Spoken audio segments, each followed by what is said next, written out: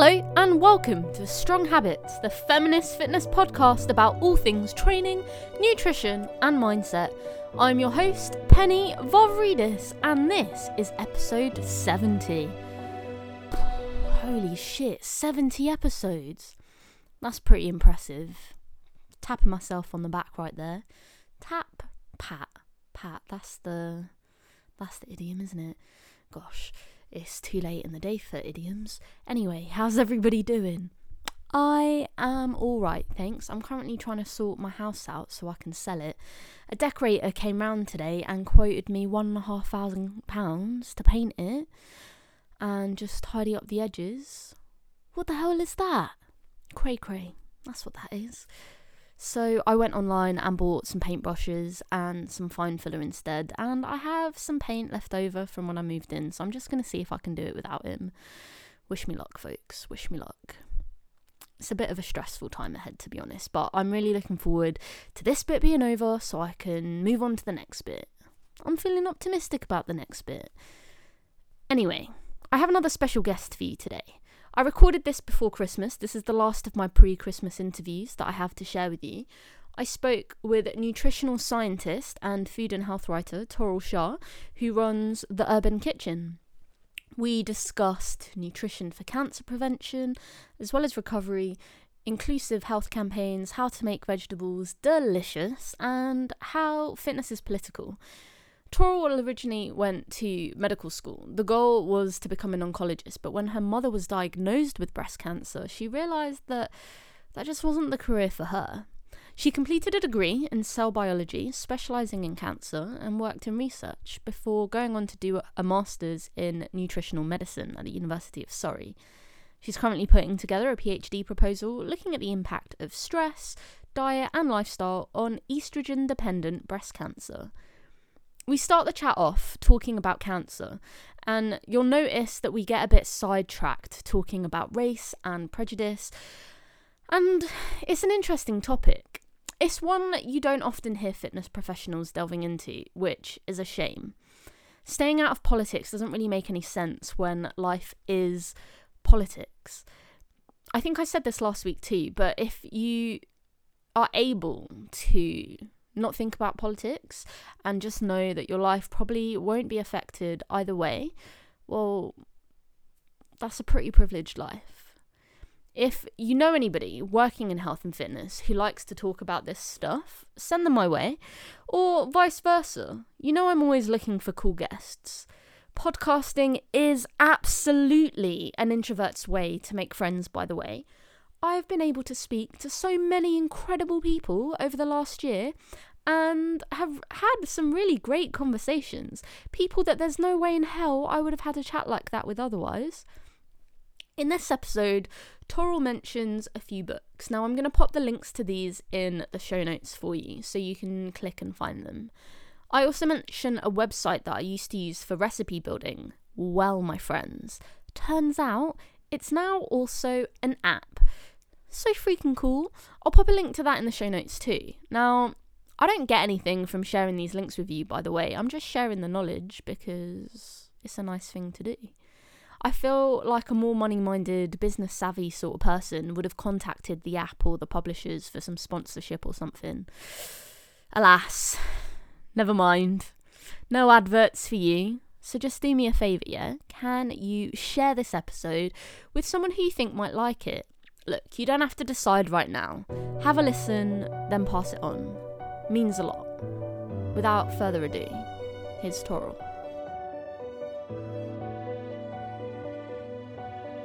Thanks so much for coming on the show. How's it going? It's good. It's lovely to see you in your lovely dinosaur jumper. And I haven't seen you in real life for ages, so this is actually really cool. This is a real good treat. I think the last time I saw you, I might have actually still been a journalist. No, you were doing the PT already. I think we were at the Foundry, so I can't remember, but who knows? Well, thank you for being here. Can you introduce yourself and your work to the listeners? So I'm Toral Shah, and I am a nutritional scientist and functional medicine practitioner. What does that look like? And I think everyone's like, what is that? So I see patients and I help them with optimizing their lifestyle and hoping to reduce disease risk by looking at their diet and nutrition, looking at their sleep, exercise and movement, stress relief and mental health, and also kind of their social health and whether they've got enough kind of support and friendships and things like that.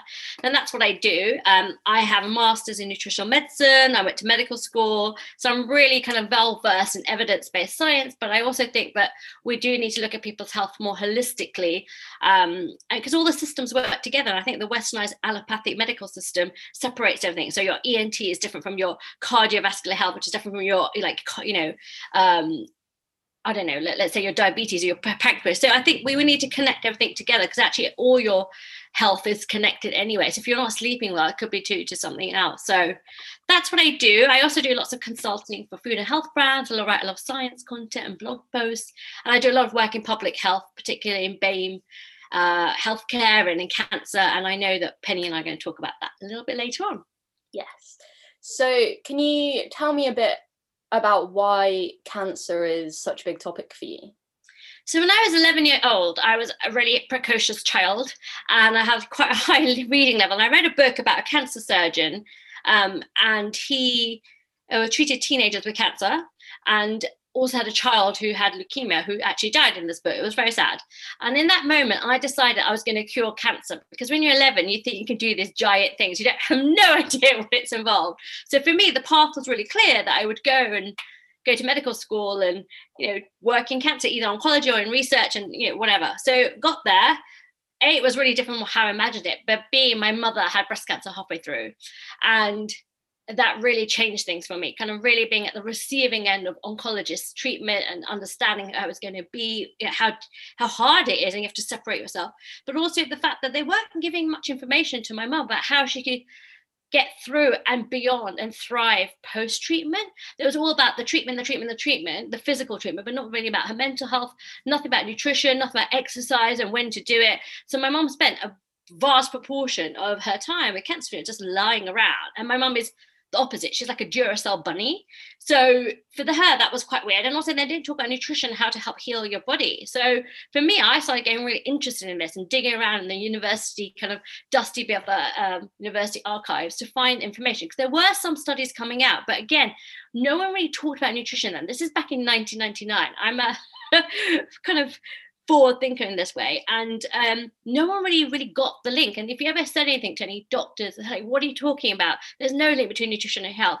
Although we already knew from lifestyle disease like cardiovascular disease and diabetes that there was some sort of link. And obviously there were results coming out from these large epidemiological trials in cancer showing that there were starting to be some links and some inferences were being made. So that's how I really got involved, to help my mum through her experience of breast cancer. I also felt out of love with medicine at that time, because I just didn't feel like the experience was as caring as it could have been, maybe. And for me, that was really important, why I wanted to work with people, why I went into medicine. So I worked in research for a while, had a complete break from science, and then went back and did a master's in nutritional medicine.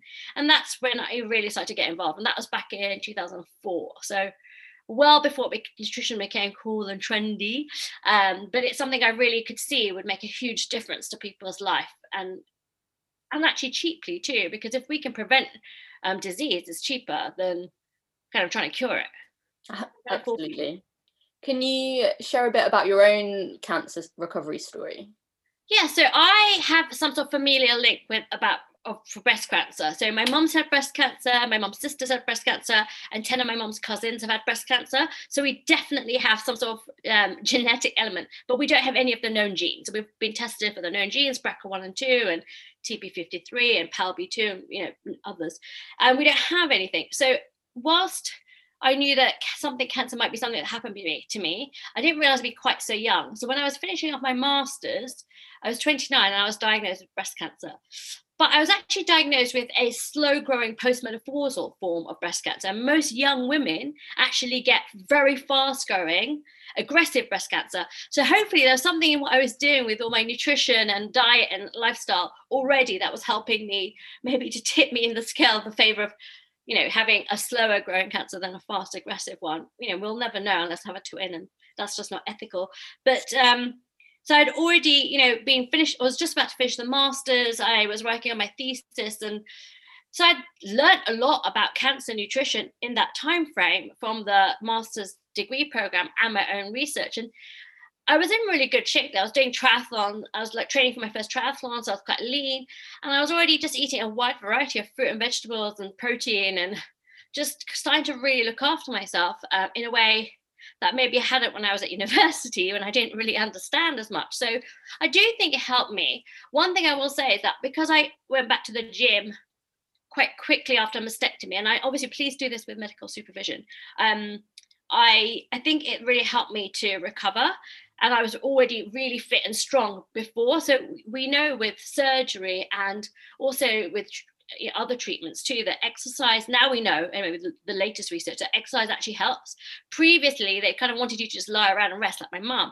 And I think what the latest advice in Australia and other countries is to actually exercise right before chemotherapy, right before radiotherapy, and exercise as much as possible, as much as you can. So for me, I mean, that advice wasn't out there. It was basically that, like, nope, you shouldn't be going. And I went strapped up with my arms strapped up, and I went, and I couldn't do obviously any weights or anything, but I did go on a spin bike 2.5 weeks after my mastectomy. And I think I wore 2 sports bras just to keep everything together. But and I cried. Don't even get me wrong. I cried every time I went for a month, because I was just like, what happened to me? And I'm still here, kind of, and every time I exercised, it kind of released all the fear, I think, and emotions. But I think it made a huge difference.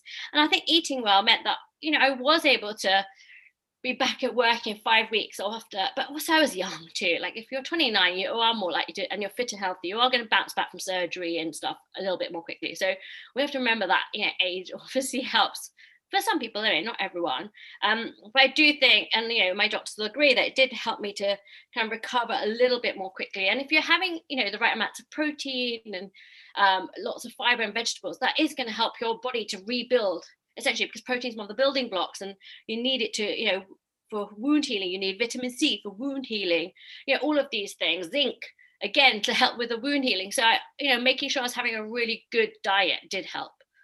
I think what's really interesting talking about cancer nutrition is that it's kind of the same answer as other things. I was talking to a researcher about nutrition for brain health and heart health the other day, and the answer is the same. Eat lots of vegetables, have some protein, all of the fiber, have some oily fish a couple of times a week. I'm assuming that's... Yeah, the oily fish, nuts and seeds, monounsaturated fats, all of those things, so important.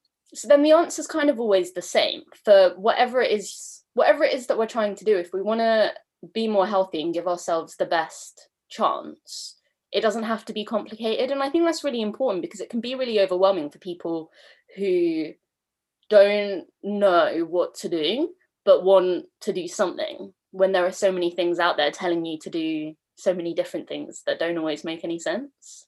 And I think the problem is that we have social media and internet, and anyone can talk about cancer. Every person who's ever had cancer seems to opinion, on what they should be eating. Yet the evidence is such, and the World Cancer Research Fund do all this kind of massive research projects, globally, to look at what you eat and what lifestyle you lead and how it affects your cancer risk, but also with, prevention of reoccurrence and how you can heal. So I think I find it, with all these things, cardiovascular health, diabetes, brain health, we just all need to be eating less kind of sugar and processed food and carbs, and more of the protein and the vegetables and the fiber and the oily fish and the herbs and spices and legumes, and basically the Mediterranean diet. So a mixture of the Mediterranean and Asian diets, and that's essentially what we need to be eating. And like, for example, my father's been diagnosed with Parkinson's disease, and we're seeing a neurodegenerative functional medicines specialist.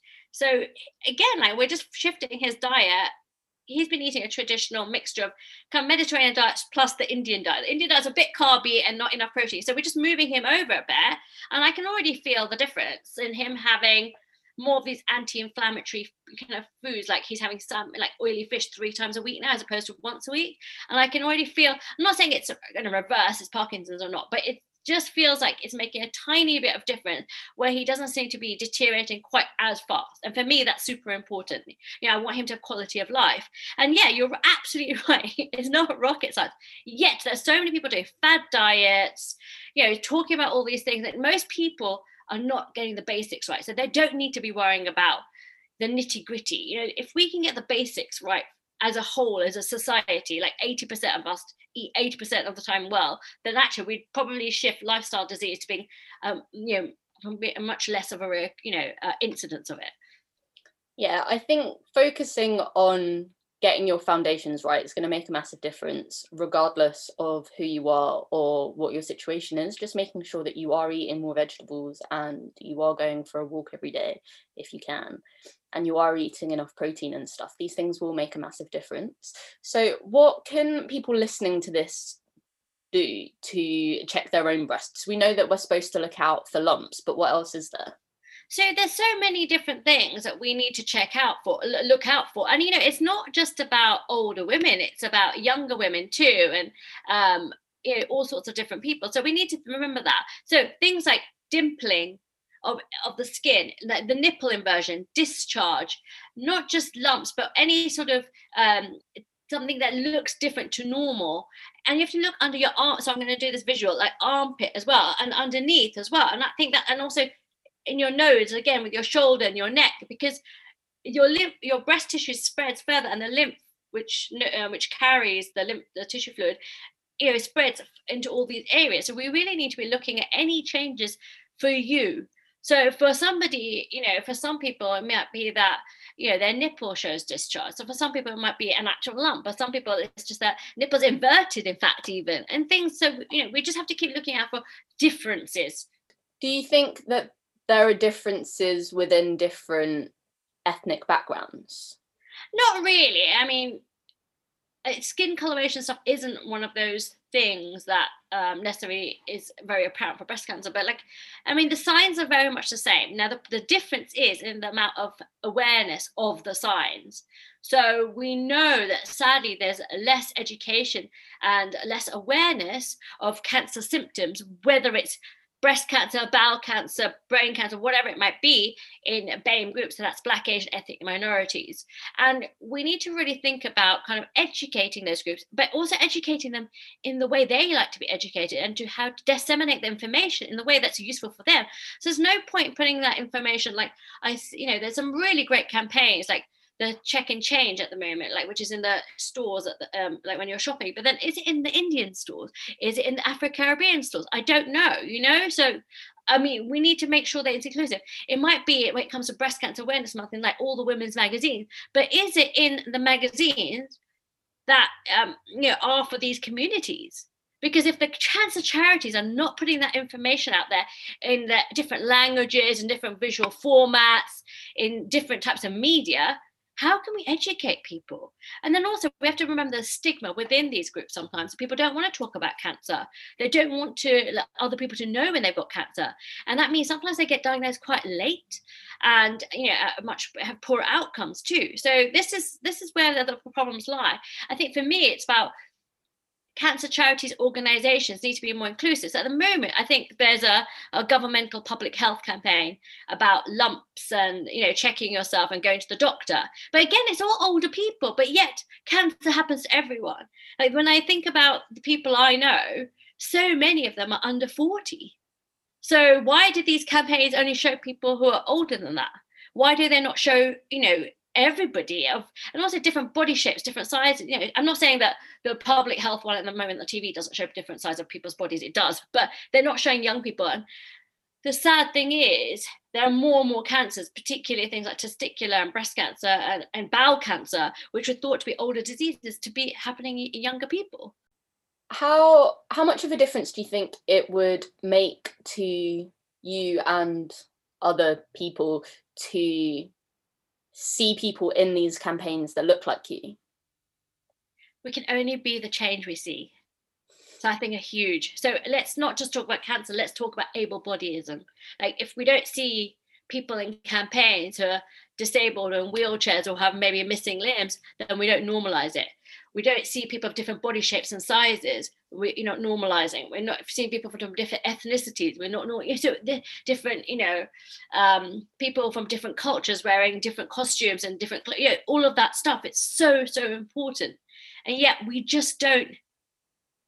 I don't think health campaigns are inclusive in the Western world necessarily. And I think we have to remember that. So just to give you some stats, at the moment, obviously Black Lives Matter is a very important campaign, but 3% of the UK are Black Afro-Caribbean, and 7.5% are Asian, whether it's South Asian, Chinese, Indian, and then 2.2% say they're mixed, and 1% say they're other. Yeah, so now suddenly there's a lot more Black people in adverts and stuff, but where do you see all the other people too? I'm not saying that's so important. I'm so happy to see the Sainsbury's ad with the Black family, are really important. But I'm just saying, in health campaigns, we really need to be a lot more inclusive, and also not just pick people that we think, oh, look attractive or whatever, because health is not how you look. I know you and I agree on this, but like, health is how you feel. Health is whether you've got resilience. Health is whether you can fight off infection. Health is, whether you're full of vitality and energy, and all of these things are so important. So any health campaign needs to be far more inclusive, and unless you're being actively inclusive and including people and being actively diverse, then you're not. Yeah, I think it's wonderful that this year we've seen a big increase, a small increase in representation of Black people in media, but it does make sense that then everyone else who is not a white person or a Black person is looking at that going, hold on a second, what about us? And I think it's going to be an interesting discussion over the next year or two as we as a society navigate that, because it's true. We need to be better at including everybody, and people from different backgrounds will have different lived experiences and will have different levels of limitations put on them by society, and that's really important too to acknowledge. But it does feel a little bit at the moment that a lot of places are probably just using lots of Black people to be like, look, we're doing something, and then maybe next year we go back to normal inverted commas. So yeah, I mean, look at social media, for example, right? Social media is about white, slim, cisgender, heterosexual, people, essentially, and it promotes those accounts. We know that Instagram boss, Mossy Area, has announced that there is some bias, and that people who are bigger, people who are of color, people who are not cisgender, people who are not, heterosexual, are being discriminated against. And this is the same thing as everywhere. We have systemic racism within our NHS and our healthcare systems here. And the BMJ, my friend, Dr. Adrian Milner, who actually you should talk to, she wrote a massive paper about the absolute, the kind of the deeply embedded systemic racism, how white men are overrepresented in the NHS. Yet the biggest group of people working in the NHS is Chinese and then Asian. So what's going on there? I think there's also just a lot of women as well. Yeah, women aren't represented. So I think what people forget is all of this is intersectional. And we have to, as women, and I asked my ex-boyfriend this question because I just thought, I was trying to understand, why is it I only see women doing this anti-racism work? And I know we've kind of gone off the cancer topic, but why is it? And my ex-boyfriend pointed out really, and I just thought, wow, why didn't I realize this? He said, as women, you're always being discriminated against. As men, especially as white men, we don't get discriminated against. And hence why you guys know what it feels like. And I thought, wow. And, and I think this is where women, we're going to be the change. We are the change, and we have to push for these things. And what we have to do is, with people with their white fragility, and I've had so many discussions when I've brought this up with big cancer organizations, they're not getting it. When I've told them that they need to do this work, they're like, yeah. And then they want me to do it for free. I'm like, hang on a second. I'm the only person in the room. I'm the person of color. And yet, why am I doing the work for free? See, that's another form of racism and discrimination. I work really hard to collect these stats and the numbers and the effects it has physiologically on people, the physiological effect of racism and stress and any kind of discrimination. Actually, let's not just talk about racism, it's worse in trans, it's worse in LGBTQ, it's all of this. It's the same thing, right? So why, until the people don't get that, and then they become really defensive. So I think we just need a real shake up, and this all stops. We need to be less apathetic as well, and it is political. We need to vote. We need to make change. And I find it really scary. And I get we're kind of going slightly off topic, but 55% of white women voted for Trump. That's terrifying. Given that we know how misogynistic he is, Like, there's so many cases of sexual assault against him, how, sexist he is, yet people vote for him. It is. And is it any different here? White women, I think, are more willing to hold on to that power that they have, even though within society they are still less than, because at least they're only less than white men. So then you're still kind of better than everyone else. Better. But that's the ladder of things. Which is bullshit, and it's horrendous, and nothing will really change until enough white people realize that they need to participate. But it's like, again, as I said before, unless you're actively being anti whatever, then you're not, being actively, inclusive, you're not. And I think that's, and it's not just, about being able, not being just able-bodied, all of the stuff, everything. And like,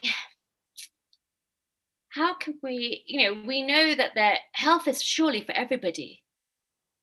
Yet, the outcomes in the UK are, and let's just take 3 types of things for examples: COVID, childbirth, and cancer. I like alliteration. But childbirth, Black women are 5 times more likely to die in childbirth. In 2020, really?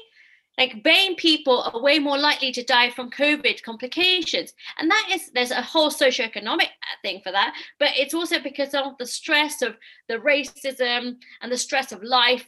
All of those things impact people's inflammation and their health.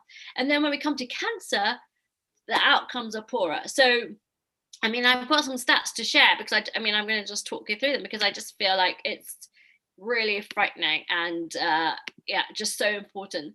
So we, South Asian Black women had lower breast cancer awareness than white women, and they had low awareness of cancer risk factors, signs and symptoms, which we talked about. But these are interesting stats. Black BAME communities felt they were treated differently. Studies found that they're more likely to experience concerns in many aspects of clinical care, including 15.8% fewer Black patients thought they're being seen as soon as necessary by their GP before going to the hospital. This is all cancer stats, by the way. 12.6 fewer Asian patients felt positive about the length of time they had to wait for their test results compared to white patients. 13.9% fewer patients of mixed ethnic backgrounds said that their test results were explained to them in a way that they understood. And this is all the difference between like how white patients felt. Even in screening, cancer survivors from white communities are more likely to receive follow-up screening than cancer survivors from BAME communities. There's a lower uptake of, breast cancer screening. Participants in clinical trials have better outcomes, but people from BAME groups are less likely to participate because of cultural fears, cultural factors, fear and cancer stigma, lack of knowledge, regarding trials, mistrust of the medical system, just so on and so forth. There's just so many stats, and this is my kind of the most upsetting. People with cancer, Black or Asian, are 41 to 48% more likely than those who are white to say they were only partially involved in their decisions about their care and treatment. Wow. So that means they don't feel like they're being looked after in the same way. We're not, and I say they, we. So, I think it's really important that if we have this kind of level of inequality in this day and age, and essentially we're valuing some lives less than others. How do we fix that? What needs to happen for the healthcare system to do a better job of looking after everybody equally? So I think it all starts with awareness and education. So I think both education of people, but also mostly healthcare professionals. So one of the conversations that I've been having with healthcare professionals is, do you think you have any unconscious bias? And most people are, no. And then I kind of say, well, do you know what bias is? So if we think about biases and reflect on it, our age, our gender identity, our physical abilities, religion, sexual orientation, weight, and many other characteristics are subject to bias. And we have inbuilt as humans unconscious bias and about social stereotypes from certain groups of people, from other things. And even though we are in a post-race society where everyone theoretically has the same opportunities, we really don't. And so what we need to do first is look at our own bias. So let's just take white privilege. White privilege is a societal privilege that benefits white people over non-white people in some societies, particularly if they're otherwise under the same social, political, and economic circumstances. So our implications of unconscious bias are they're less likely to access support, they have poorer healthcare experiences. And we as healthcare professionals, because we are, right, we have to reflect on ourselves. We have to reflect on our colleagues and whether we all fit in the workplace in the same way. Do they face microaggressions? Do we face microaggressions? Do they have the same opportunities for growth and development? And I think that's the only way. It's by also redressing. And I don't think it's about positive quotas and bias and all that stuff, but becoming aware of our own unconscious bias in general, and really specifically. And I've done some work on this. We all have that. We really do. And I think for me, it's about owning that and being really aware of it. Increasing our contact with varied groups, varied ethnicities, abilities, sexualities, genders, cultures. We have to really increase our contact, counter the stereotypes, don't make assumptions, and support your colleagues, but respectfully call out bias at work. Because if we don't stand up, how are we going to change it? And ensure that the process of where we allow space to get to know the person and ask another question. And also training. And maybe all big organizations like the NHS and cancer organizations all need to go through anti-bias training, whether it's diversity training, anti-racism training, and really break down. And also that can't be done in a group setting. It almost needs to be white, people of color who are not black, and then black, because again, even within that, if you look at the colonialism, the British colonized so many countries. But for me, let me explain about my background. My parents grew up in Kenya, in Africa, which was a British colony, and Uganda. But I'm Indian, so my grandparents came from India because they were British citizens. Because at the time it was India was a British colony. They came to Kenya because they were allowed to, and there's business opportunities there.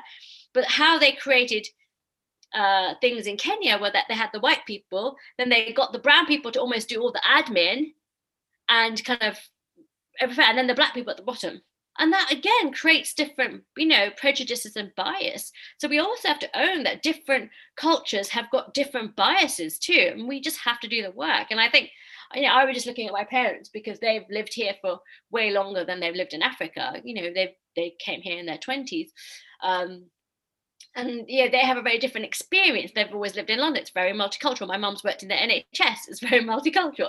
And to maybe their brothers and sisters who still live in Africa, where there is a very distinct kind of racial almost ladder, as you say. So I think it's all of these things. Like, how do we have to really break down where this all comes from. It comes from colonialism, and that's so inbred that in depth that the world is made for white men. There's an amazing book. I'm just peering. It's called Invisible Women: How the World Isn't for Women. And Dr. Pragya Agarwal has another book called Sway, which talks about the science behind prejudice and bias. It's amazing. It's definitely worth a read. And I do think that we have to, it's one step at a time. We all have to individually do the work, then as organizations have to do it, then as society. I'm writing down those books that you just said. I will send you I can send you the notes. Yeah, I think this is very important work, and it's something that we all need to just be discussing more, so that it's at the front of our minds more, so that when situations arise, we are better equipped at challenging them appropriately. Because I know that people are afraid to say the wrong thing when it comes to racism, but also any bias, really. No one wants to be seen as doing something wrong or as an outcast to the group or whatever. So then they will stand by and allow their friends to be racist or sexist or homophobic. And then we are in a place where those people who have been behaving that way think that it's okay because they think that you think it's okay. And it becomes okay. So then nothing gets to change. So if you are with your people and they are behaving poorly, you have to call them up on it, because you're actually the only one that can. I find with a lot of anti-racism work at the moment, a lot of people are expecting Black people to do the work for us, but it's not their job, and all of the work that they're putting out in anti-racism isn't getting to the people who need it. It's getting to like the people who are already starting to be invested in the idea. Like, you're already a bit bought in. You then have to go and talk to your people, because your people were not following all of those Black people on Instagram. That is your responsibility, and that is your Christmas. And like, okay, how awkward do you want your Christmas to be? But also, how often do you see your family? Maybe this is your only opportunity. We have gone way off topic, but right. So important. Like, look, this is allyship, right? We all have to be allies, and as women in particular, as people who identify as women, we, you know, as you shared before, we are not equal to men. So we have to like do this work, and we do have to point it out. Like, you know, I have conversations because, you know, my mum grew up in a world where it was okay to say coloured, not in a mean way, but I'm like, Mum, you can't say that. You can't say that. Like, and she's not being mean at all. She just doesn't know the vocab. So I just teach her. So I think it's about all of us taking responsibility. But all of this impacts health, and I'll give you some examples. So I obviously, if you didn't look at me, you wouldn't know what culture I am. Obviously, if you didn't know my name, but like, you know, I sound very from London, you know, and I was doing a radio interview recently where it was somebody from the north of England, BBC, and they said, "Oh, what's it?" And they said my name, and they pronounced it wrong. It's not that complicated. My name's Torrell. It's like coral with a T. And he said, "Oh," and I said, "Well, explain it." I said twice, and then he's like, "Oh, I'll try." And I just thought, that's a microaggression. No, you don't try. That's just my name. How do you like it if I call you're John and I call you Joan? You know, so do you see what I mean? You kind of almost have to, like, the reverse racism. There's some really good videos on this, like comedians have done some really good videos. But you're right, it's just something we have to all stand up for. And it's not just about racism, it's about, you know, rights for all people as well. So like, I'm really conscious when I do events now that, is this suitable for someone in a wheelchair? Is this suitable for somebody who may be a non-binary gender? Is this suitable for somebody who's from the LGBTQ, you know, community? Am I going to say anything? Like, it's really important. It is really important, and I think we're slowly getting better at it, sort of, in most instances, apart from for trans people. Currently in the UK, I feel like we're the worst of all of the Western cultures at the moment for. I don't know about America. America's pretty bad too. I think we might be worse than America. Do you think so? I don't know. Like, obviously, like, I just feel like it's equally rubbish. I was talking to an American the other day who was like, "Thank you so much for being so awful. This is the first time in a long time that I haven't felt as bad about being American." I was like, "Wow, this is good. This is good." Like, oh, that's because they got rid of Trump and we've got Bojo still. So this is the problem. We need like an election. Hello, people, you all voted. So yeah, we I mean, this is true. They are going to be ahead of the game soon. We're like going to be the laughing stock, especially with Brexit. Let's face it. There's education for all of us. We all have to learn about things and learn about people, right? Because as Brené Brown says, you can't hate people up close.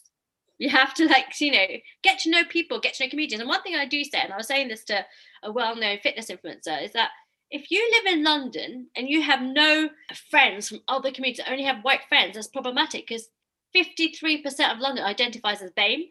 So that means that you're really creating an echo chamber. You need to have, like, you know, look out for friends that are from other communities.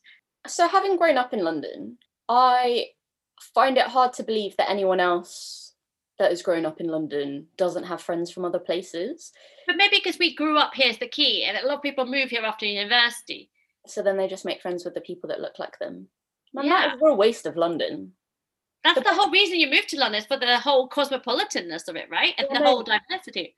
The best thing about London is that there are also many different people. Okay, let me come back to... Yes, sorry, it's me, I distracted you. No, I mean, it's fine. It was really interesting, and hopefully people are going to walk away from this being like, okay, I need to try harder, because that's really important, guys. You need to try harder. As a rule, we all do, not just you. Me too, Torrell too, that's how it goes. Anyway, so in terms of nutrition and cancer care, are there things that people should do as part of their recovery, or does that look the same as it looks in the preventative? Like, is it still the same, eat your vegetables, go for a walk? Most of the time it is the same. I mean, I think we still have to understand a little bit more about soya and the impact on breast cancer for stuff. But with cancer generally, it is still the same Mediterranean diet, like, eating like a wide variety of colorful fruits and vegetables, herbs and spices, legumes, the Mediterranean diet, protein, oily fish, and limiting, having a little bit of good quality dairy, having fermented foods, the basic of good health, and limiting the ultra processed food and the red meat, it may be, and the sugar and the sweets and the very calorific sweet drinks and sodas and stuff. I mean, it isn't, I hate to say this phrase, but it's not rocket science, but it's really hard, because we also have to remember that our world, like, I remember, this is how old I am, I remember when shops were shut on Sundays and when they suddenly started opening supermarkets on Sundays. Like, food is now available 24/7. Like, before, we didn't have Deliveroo and Uber Eats. You had to go to the takeaway and get it yourself.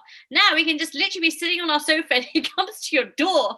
So we've become more sedentary, and yet we're eating more ultra processed foods. And if you look at the stats in London for us, the amount of, not obviously this year because this year everyone's been at home, but generally the amount of meals that are eaten outside of the home are actually, like, it's over 50-60%.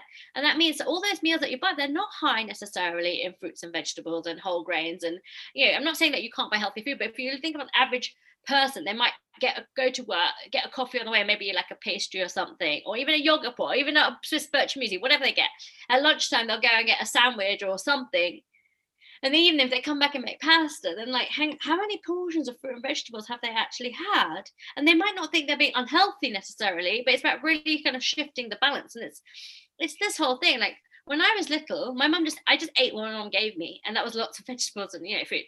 Now when I look at my family members with their children, some children are like that, but a lot of children I know, they're so fussy about what they eat. They don't eat vegetables. They don't just if you've got 3 children, you're making 3 different meals, and I think that's crazy. Like, what has happened that we're not able to eat together in a way that we don't know the basic cooking skills? We don't teach people how to make things from vegetables. Like I said, there's a stat, 42% of children don't know that chips come from potatoes. So we're so dissociated from our food as a society now compared to before. And like, even like this whole thing with lockdown, like, people realizing that everything in the supermarket chains are not infallible, and how many things have run out, like flour or whatever it was, and we need to be looking at where we get our food from, look at smaller local sustainable producers, because if we rely on these big things, that can all go wrong sometimes. And it doesn't have to be expensive. Frozen fruit and vegetables are fine, tins are great. Like, it's just about making sure that we know how to eat. So we have, like, for me, I just try and have 2 or 3 portions of fruit and vegetable every meal. Then I know I'm okay. Everything else is kind of then okay, because if you focus on getting the good stuff in, there's less space for the bad stuff. I think something that stops a lot of people from eating more vegetables is that they just don't know what to do with them. So what is a really easy thing that people listening now could do to get 5 different vegetables into their day? Okay, so let's talk you through it. So firstly, one of the things I do is either buy a vegetable box, so you're going to have to eat a diversity, and twice a week I just kind of chop up and roast a whole load of vegetables. I'm talking about winter, and like all different things like pumpkins, peppers, aubergines, courgette, whatever comes in the thing, Swedes, turnips, whatever. And then it's just ready in the fridge. And then you can assemble things from those vegetables. So, for example, in the morning, I have like a sugar-filled breakfast. I'm more likely to have, egg, like a frittata with like whatever leftover vegetables need to go, maybe with a little bit of cheese, and I'll have something like that. And then maybe at lunchtime, I'll have something like, I have to actually always try and have leftovers from the night before, to be honest, or something, something, add some lettuce leaves or something, maybe like have a bean chili, something I can just warm up quickly. And then dinner, I'll make sure there's a good, like, half my plate is full of vegetables, whatever there might be, not potatoes, obviously, like non-starchy vegetables. And even like things like tender stem broccoli and beans and all of those things, like, I just chop them up. And once it's ready, because basically whether you chop up 2 vegetables or 10, it doesn't take that much longer, and you only have the board to wash. So I just try to think of ahead like that. Like Tuesday is my day when I'm always running out, because I do it on sort of Sundays or Saturdays, and then like Wednesday again. And so I'm already thinking, what am I going to eat? But like batch cooking, and putting things in the freezer, and like making big pots of like big pots of like chunky soups and adding some chicken or whatever you want to add in. I think that's where we've lost the whole kind of cooking thing. It doesn't have to be complicated. And having a few good quality like sauces, a couple of really good cookbooks is just so helpful, because if you can base it, kind of master like 10 to 15 recipes and then try and mix them up again, you're going to get a good variety. And it doesn't have to be like super pretty or anything, but try and have that variety, and try, and buy one new vegetable every time you go shopping. And then, internet, find out what to do with it. There's a website that I used to use all the time. If I remember, I'll put the link in the description box, but it was basically like this recipe builder. So you clicked what food you had, and then it gave you all the recipes of things that you could make with the things that you had, and like how long it would take. And that was excellent. That was a great way to learn how to use all of the things. That's a really good idea. Like, I mean, that's essentially what you need to be doing. But also some things like, frittata, you can just check any vegetables in. Like if you have a whole grain salad, I just add loads of roast vegetables and then do something either like a harissa dressing or maybe like a pesto dressing or whatever, just to flavor it all. Because vegetables just need texture and flavor. So don't overcook your vegetables. That's the other thing. And I think that's people's experience of having overcooked, disgusting vegetables as they were growing up or from school dinners. And now, it's a different world. It is a different world. Hopefully people listening to this feel inspired to just go throw some things together, because I think something that is great about winter food especially is you can literally just throw loads of vegetables into a pot or into a tray and it becomes something delicious, and then either you whoosh it and it's a soup, or you don't whoosh it and it's a stew, or you like throw it into some leaves and it's a salad. Like it. Exactly. That's why this whole re-roasting vegetables I find really, or prepping vegetables, is really helpful, because then you're not stuck with, I made this meal and now I have to eat it 3 times, because you don't have to do that. You can just mix it up differently. And I think textures, like if you even know warm salads, like adding things like different types of nuts, adding different types of seeds, adding little crumbles of cheese, adding little bits of protein, adding, nice olive oil, adding some herbs and spices, all of that stuff makes such a difference. It doesn't have to be like complicated. And even like just stir frying things, I always think so nutritious, so good. Like having things like garlic and chili and ginger, whatever it is in the fridge, and fresh herbs. Honestly, they add so much flavor. They make everything taste better. And I think this is where a lot of people go wrong when it comes to cooking, which is why they think that vegetables don't taste nice, is that maybe they only use a bit of salt and then that's it. And like loads of vegetables are very flavoursome, but also herbs and spices. They need flavour. They have to carry them. Yeah. Like yesterday, I had a mushroom and tofu stir fry, because on Mondays I pretty much eat vegetarian.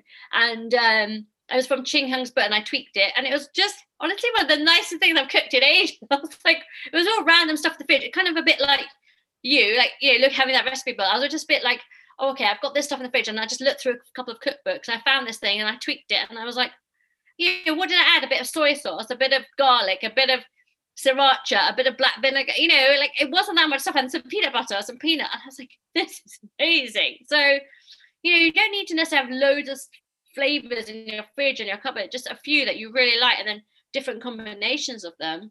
And I think we're so lucky in the UK. We have such good supermarkets with so many good, world ingredients. So make the most of them.